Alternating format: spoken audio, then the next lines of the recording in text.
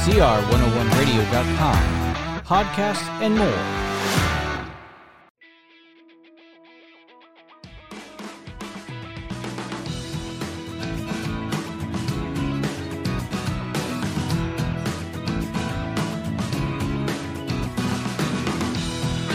And welcome back to Preschool Pioneers. I'm your host, Jeremy Walker. You can follow us on our parent network, CR101 Radio, on social media such as Facebook, Twitter, MeWe, Gab, YouTube, and Liberty News Radio. You can subscribe to this podcast on your preferred platform so that you never miss an episode. Visit cr101radio.com/preschool pioneers for these links. Well, welcome back, everybody. Time to get started on another episode here, entitled T is for Tantrums, Understanding Aggressive and Violent Behavior of Children and What to Do About It. Well, welcome back, everybody. As I said, Jeremy Walker is my name, and if you don't know who I am a Christian minister. I am a husband. I'm a father of 11. I am a grandfather of 1, and have been working in early Christian childhood education now for 20-plus years.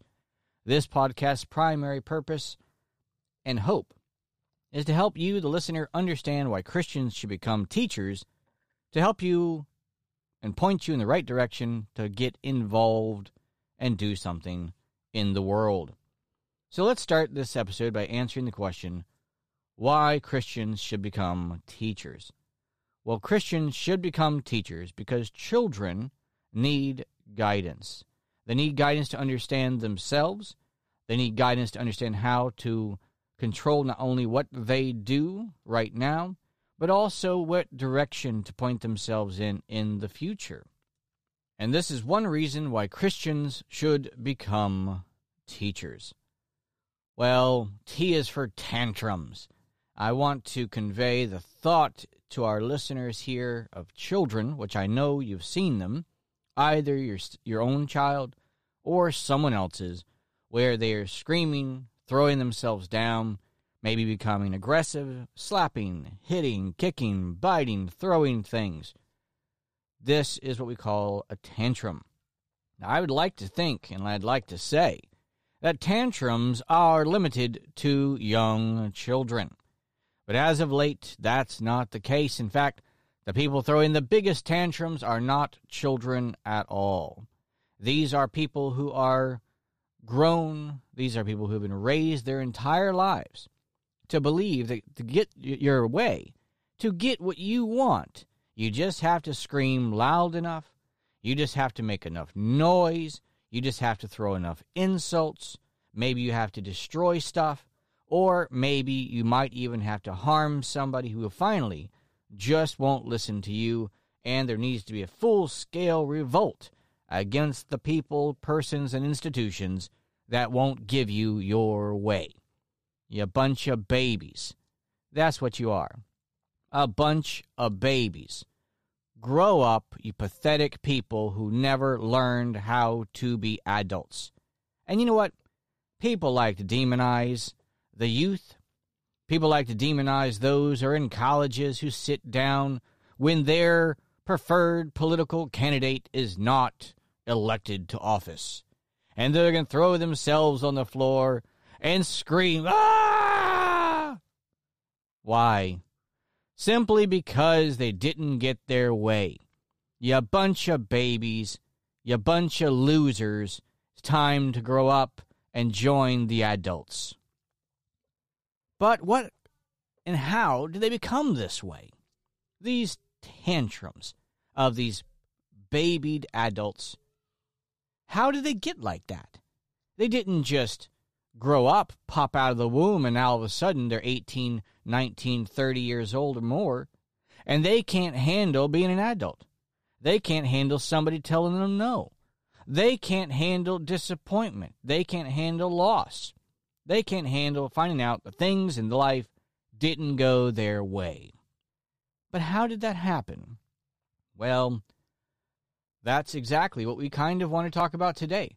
understanding aggressive and violent behavior, both in children and also, as we talked about, the childlike babies that we call adults, and, of course, what we can do about it. But before you can do something about something, you have to understand where it came from. And that's what education is about. So let's go ahead and start with something. Understanding how we got here. First, you have to have a standard. The standard is always either humanism or it is Christianity. It is either man or it is God, Jesus Christ himself. You have to have a standard.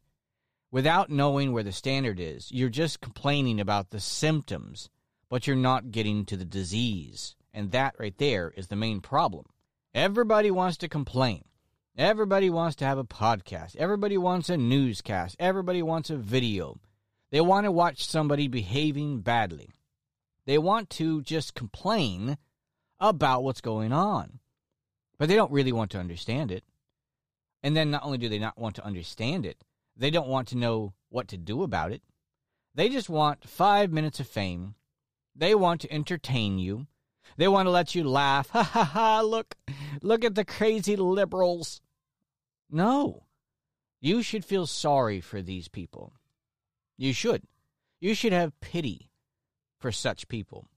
Because not only are they going to destroy themselves and their futures because they can't get beyond the tantrums of a 2-year-old, but they're also going to try to tear down everyone and everything around them. They can't do anything but destroy. And so we're going to draw some analogies. We're going to draw some images from real life about what goes on with children, what goes on with tantrums, and then what we see in the real world and how these little tantrum children grow up and do the same things as adults. Their mentality hasn't changed. Their maturity has not changed. The only thing that has changed is that their bodies have grown and they've gotten older. But nothing has happened. Maturity did not take place. Their spiritual, religious, and moral growth was retarded at infancy and in childhood, and therefore they never got to grow. People get very upset right now, and rightfully so, talking about puberty blockers.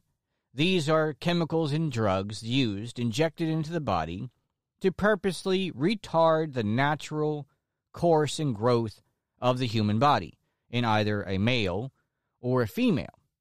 And people are all up in arms and all up upset about it because this is going to hurt and destroy these children forever. Their bodies will never recover. They're going to be scarred for life. And so you are a horrible, horrible person for advocating these types of things. They should be in jail. This should be illegal. Well, I don't necessarily disagree with any of that because it's all true. It's all disgusting. It's all disturbing. And anybody who sits there and says, well, if you don't like it, then you're a hater. No, we're not haters. At least not in the wrong way. To hate people who are mutilating children and destroying them because of their messed up, sick, perverted ideas about the world and humanity and physiology. No, I don't have a problem. See, anytime somebody who is doing something evil or perverted is going to criticize you for standing against them, call you names, that's a compliment. Take it as a compliment. If your enemies, the people who are on the other side, on any subject that's evil and perverted, was not criticizing you, then you should be highly concerned. The old thing that used to be said, if you're not taking flak, then you're not over the target. It's an old military term for airplanes. As they were over the target ready to drop bombs, they were taking flak, or rather, they were being shot at. Why? Because they were about to do something that was going to make a difference. When you stand against evil, when you stand against perversion, you are doing something good.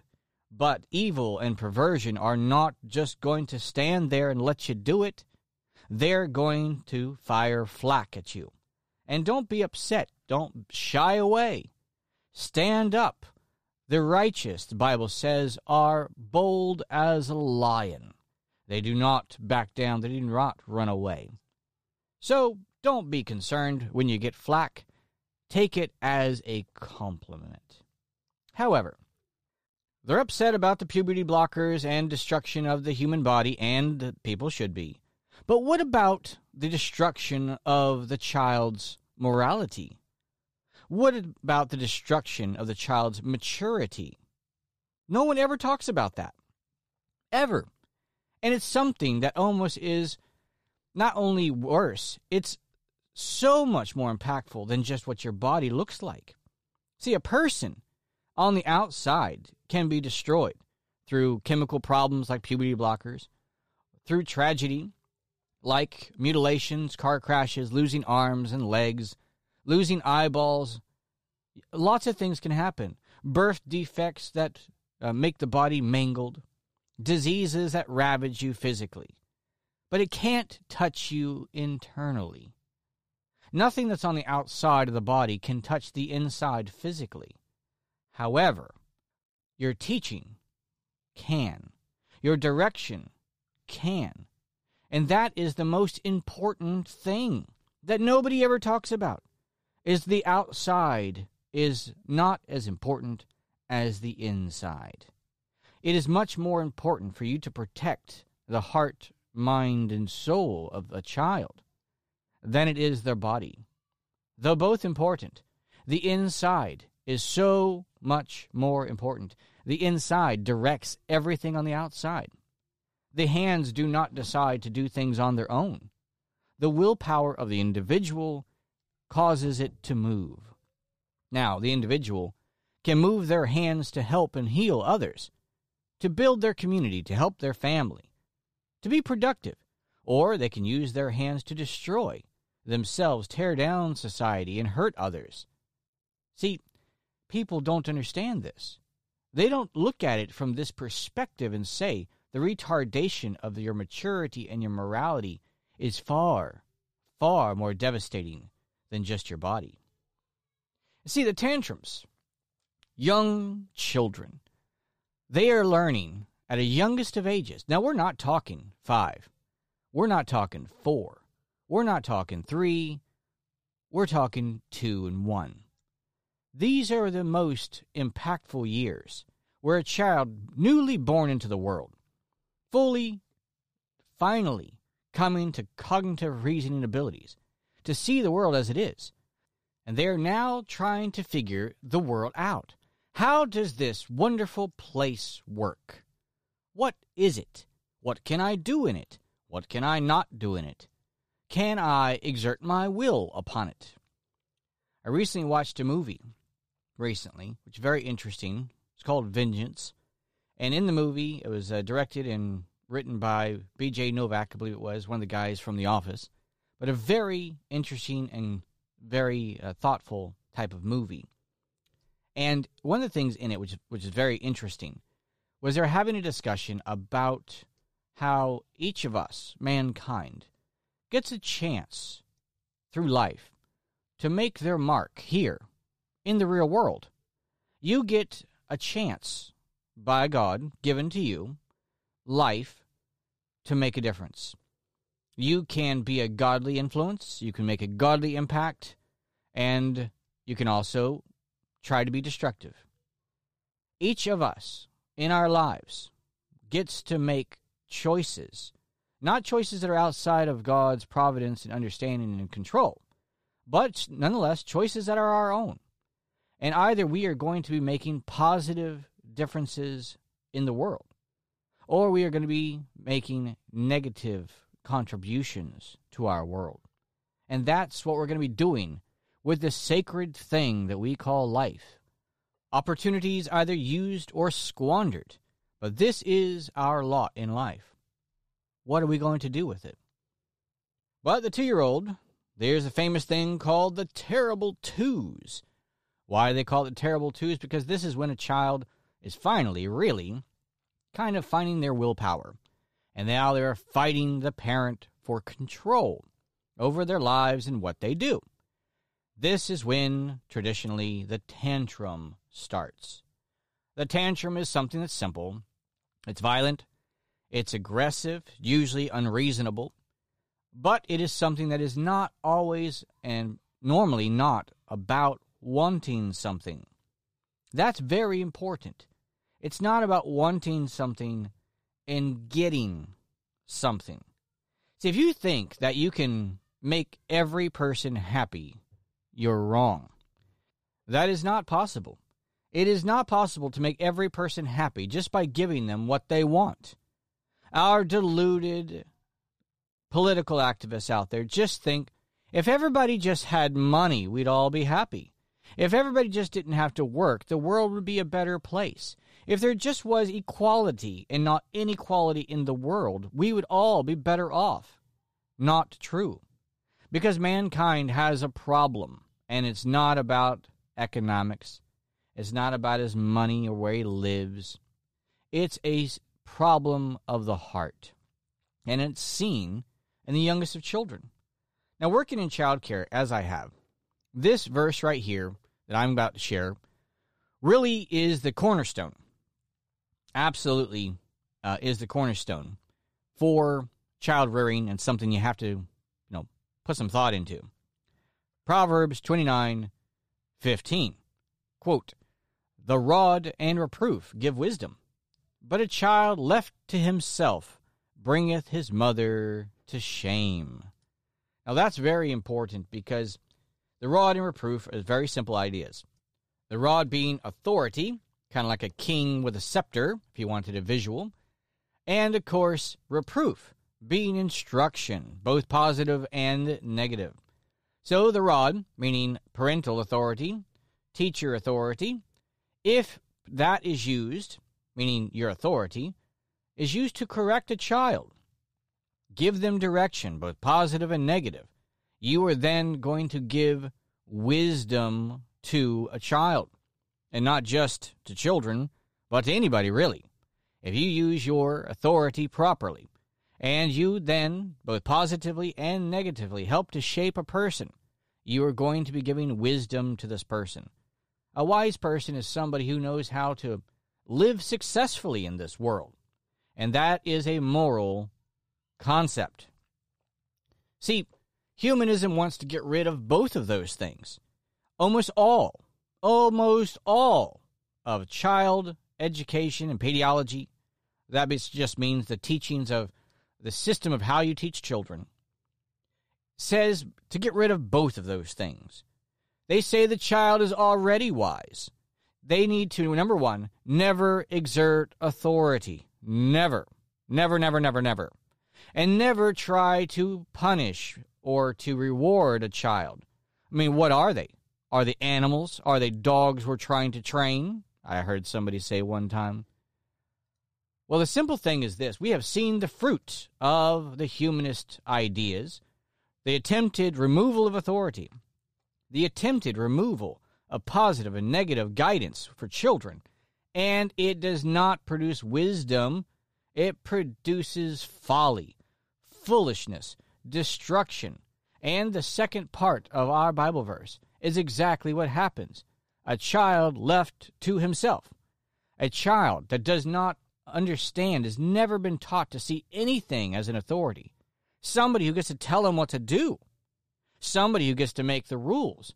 Somebody who has both the responsibility and power to give positive and negative consequences and to exert them upon the child. This person, this child who's never been taught these things, never seen these things, brings his mother to shame. I work in childcare, and I assure you, this is the case. If you have never seen a parent, if you've never been there yourself to a certain extent, when a child or your child is throwing a tantrum, when they're throwing things around the room, hurting and harming people, and they're uncontrolled, I assure you, the parent is shamed by the child's behavior. They are not proud of this behavior. They apologize profusely. Well, at least the intelligent ones do. The other ones, well, they're different. See, recently, I've come into contact with something brand new that I'm just a little disturbed by, to be honest. They're calling them COVID babies. COVID babies. Now, what is a COVID baby? A COVID baby is a child who's been born in the last couple of years. So you can put that roughly since 2020. So about 2 years old, maybe pushing to 3 years old. These are people who spent quite a bit of their time in lockdown, maybe out of work. They spent all their time with their child. So their child didn't really spend time outside of their home. So very limited contact. So no preschool, no formal schooling of any sorts. They didn't go to the park. They didn't have any play dates. These were people who had their children, for the most part, isolated with them at their home. So the only real contact, the only idea, the shaping of the world for these children, what they got to see about what was possible, not possible, restrictions and all the rest, came from their parent.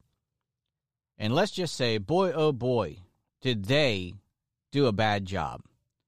Now, I don't think there's anything wrong with saying that there is a concept of good parenting and bad parenting. If somebody was leaving their child unattended in the parking lot as they decided to go shopping inside, we would all be like, well, that's bad parenting. And, of course, if they were diligent and took the child with them and watched them properly, we would say, well, that's a good parent. And so we shouldn't get rid of the definitions of good and bad. We should. It helps us gauge ourselves and the reproof that we need. See, not only is it children that we don't want reproved, us as adults, because we are no longer mature, don't want to be reproved either.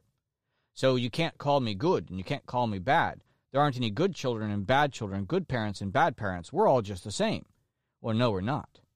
And it's time that we stop playing the game.